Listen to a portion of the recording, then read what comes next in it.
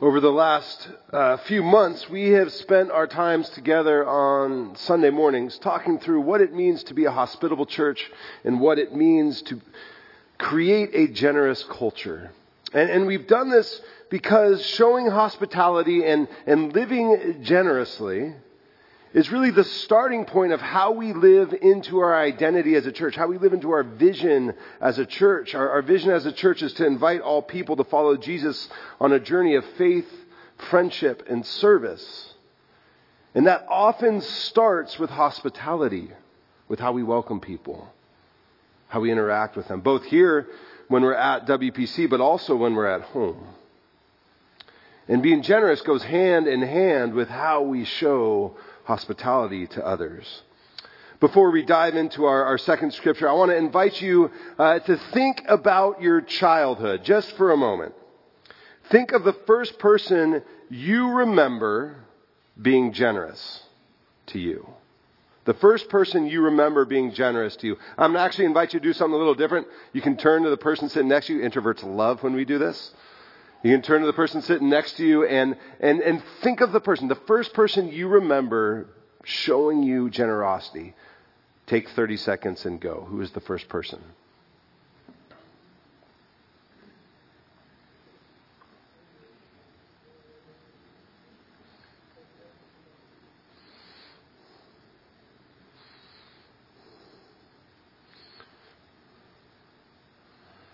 Alrighty, just a quick show of hands. How many of you was that your parent? Was that a parent? How many of that was it a sibling maybe? Siblings don't always like to share, I get that. How many of you, it was a grandparent? What about a neighbor? A neighbor. So when we think of those people, I invite us to think, what makes that person generous? Were they just generous to you personally? Or did you witness them being generous to other people as well? There was a study done about 5 years ago by researchers from UC Berkeley about the science of generosity, and specifically how it relates to children. And one of their findings was that humans are wired from a young age to share and to show empathy. But as we grow older, we become more selective with when and with whom we share that generosity. So as we move from being an infant into a toddler and to a little bit older, we become more and more selective with who we are generous with. Yet, the study also found that when children are surrounded by generous adults, that selectivity is delayed. It doesn't come until later and later in life. The first person who I kind of think of when it comes to generosity, who taught me about it, was my Uncle Dave. Uncle Dave would show up with the best presents. And when I was young, that's what generosity was about, right? And my uncle didn't have kids of his own, and so he would show up with the presents that were the loudest and the brightest, all the sort of presents that you get a nephew when you know that your sister can't get you back. That was how I kind of began. But it wasn't just with presents. Every birthday he would send us a card. He never forgot our birthdays. And that that card would always have one stick of gum in it. And it didn't stop as I grew up, as I got older. Whenever we would go out for a meal together, he would, never let me pay, and then he'd leave a tip that was equal to or greater than the expense of the meal itself. At some point in early childhood, I figured it out. Uncle Dave was incredibly frugal when it came to expenses on himself. Incredibly frugal when it came to spending on anything for himself. But when it came to giving generously to others, he did so freely. And it was because of his profession. It's because of his profession. He asked me to take this photo as a joke at a hotel in Jericho when we were on a trip together to the Holy Land, which was, of course, was a gift from my uncle to me. He spent his entire career in the hospitality industry, And at one point, he was the longest tenured Hyatt employee in the nation. And he spent it all by choice as a bellman. Every time he was offered a promotion or something, he would always say, no, I want to serve people. I want to be with people. Many of you know that my uncle passed away last year, and it was hard for me. But in that last year, I've not been able to go out to dinner or to stay at a hotel without feeling that extra push to be generous. And my guess is, if you are to think of the person who modeled generosity for you, when you think of that person, you feel something similar. Oh yeah, they did that for me. I should probably figure out how to do that for others.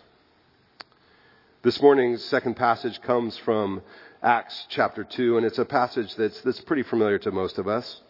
Jesus' first followers had been through a series of events that left them asking the same question over and over again. And it's a question that we in the church should be asking today, and we often find ourselves asking today. And that question is, what do we do now? Jesus dies on the cross. What do we do now? He's resurrected. What do we do now? He ascends to heaven. Your chance. Awesome. They wait for the Holy Spirit. Well, kinda. They get antsy and they make a decision on their own. And it doesn't go too well, and then they're left asking that same question, what do we do now? And finally, after the Holy Spirit comes, that moment at Pentecost, and Peter preaches to a bunch of people explaining what had happened, they get that answer of what do we do now? They answer that question like this. They devoted themselves to the apostles' teaching and to fellowship, to the breaking of bread and to prayer.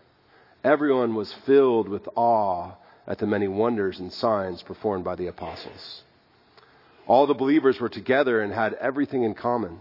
They sold property and possessions to give to anyone who had need. Every day they continued to meet together in the temple courts. They broke bread in their homes and ate together with glad and sincere hearts, praising God and enjoying the favor of all the people. And the Lord added to their number daily those who were being saved. This is the word of the Lord. Thanks be to God. They answer that, what do we do now question with generosity. They didn't know exactly how it was all going to look. It wasn't like they had a formulated plan of exactly what was coming next, but they leaned into God. They listened. And eventually they found that every person in their community had an important role to play. I'm thrilled that Mackie is with us this morning to share about Haiti Healthcare Partners and what's happening in a time where people can't travel there. I'll let her talk about that. Some of us got together and spent some time yesterday, and you said something that caught my attention. And I hope I'm not stealing your thunder. And you said the people of Sheridan are in need, but they're not needy. They're in need, but they're not needy. And I couldn't help but think of what Haley, my wife, and I experienced our first Sunday at the church that we served in Malawi. I've shared this story with some of you before. We were brought into the front of the church, jet-lagged and exhausted, and we were sat down in the front of the church. We were welcomed with a few words. We were encouraged by a few other local pastors, and then the music started. And every member of the church stood up, and they got up in the aisle and they started dancing down the aisle. They were bringing gifts, food, clothing, supplies for our house, even money. It was incredibly uncomfortable. It was incredibly uncomfortable. I remember thinking, we don't deserve this. We're in one of the 10 poorest countries in the world, and we are being showered with generosity. People in need, but not needy. We learned a lot about generosity that year. People in the community where we lived shared with one another. And I don't remember ever hearing complaints. They took that whole cheerful giving thing that Paul talks about in 2 Corinthians, literally, they did it. And I have to think that there's a lot that our churches in the U.S. could learn from our friends in Malawi and in Haiti when it comes to generosity. The church that's described in Acts has 4 devotions or marks of generosity. Another way to put it is they had 4 areas where they gave their complete attention, their full commitment. And it starts with the apostles' teaching. Now, whenever this passage is discussed, a question comes up as, well, what exactly did the apostles teach? What was being taught? And later in Acts, we read that the leaders of the early church, they really grounded everything they taught in 2 simple principles. 1, Jesus is indeed the Messiah. Simple principle. Jesus is the Messiah. And 2, through him, resurrection is possible. So when we hear they grounded themselves in the apostles' teaching, we think, okay, they grounded themselves in the idea that Jesus is Lord, and that through him, resurrection is possible. The apostles recognized that if the church wasn't committed to those 2 truths, other worldviews would sneak in and begin to shape who they were as a community. It was a commitment to keep Christ primary in all that they did. And it's just as important today as it was then. They also devoted themselves to the fellowship of believers, to journeying with one another. Some have argued that the real miracle that happened in Pentecost is that it brought together people from different nations and different backgrounds as one united body of believers. The word that Luke uses for fellowship, it paints a picture of an invested partnership where every individual person was impacted by the deeds or the acts of others. And when something wasn't done by someone else, the whole community felt that sting. And it makes me think of what happens in my house, what's happening in my house this weekend with my family. When just one of the 5 of us is off, which happens in a household of 5, the entire family feels it. Our entire family feels it. And when we're all clicking, and when we're all helping each other out and doing our part, the impact extends beyond just our neighbor, or beyond just our household, into our neighborhoods. Our kids' friends feel it. Our neighbors know it. We're able to give people rides and help out because we're clicking together. Being devoted to fellowship, to partnering with each other, helps the church to be a community that has an impact beyond itself. They committed to the regular breaking of bread. Now, gathering around the table and breaking bread, it's a visible expression of what the Holy Spirit is doing in a community. And inviting others to join in that table, around that table, it's an act of generosity. The Gospel of Luke lists at least 10 separate times where Jesus sits down and shares a meal with someone. And it's during those times that significant conversations take place. He breaks social norms, eats with the people nobody else thought that he should eat with. He debates with the religious elite. He institutes the Lord's Supper, all around a table. So table hospitality and generosity go hand in hand. So what does it look like for us to be more generous with our tables? Lastly, they were devoted to prayer. Whenever we commit ourselves to the teaching of the apostles, to common life, and to breaking bread, but reject prayer, we forget our place. And I don't think we intentionally say, you know what, all those top 3 things, they're great, but prayer's not important. But when we forget to pray, we forget that we're dependent on God for all that we have. And we forget how much God has really given us. We're called to be devoted to these 4 areas, but I'm guessing that for each of us, being committed in some areas comes easier than others. And that's where we need to lean into one another. Now, as a pastor, I spend a decent amount of time talking with other pastors, and we talk about the challenges that the church faces today and the difficulties of finding a vision for the church. And one of the themes that constantly comes up in those conversations is, how do we create metrics for a healthy church?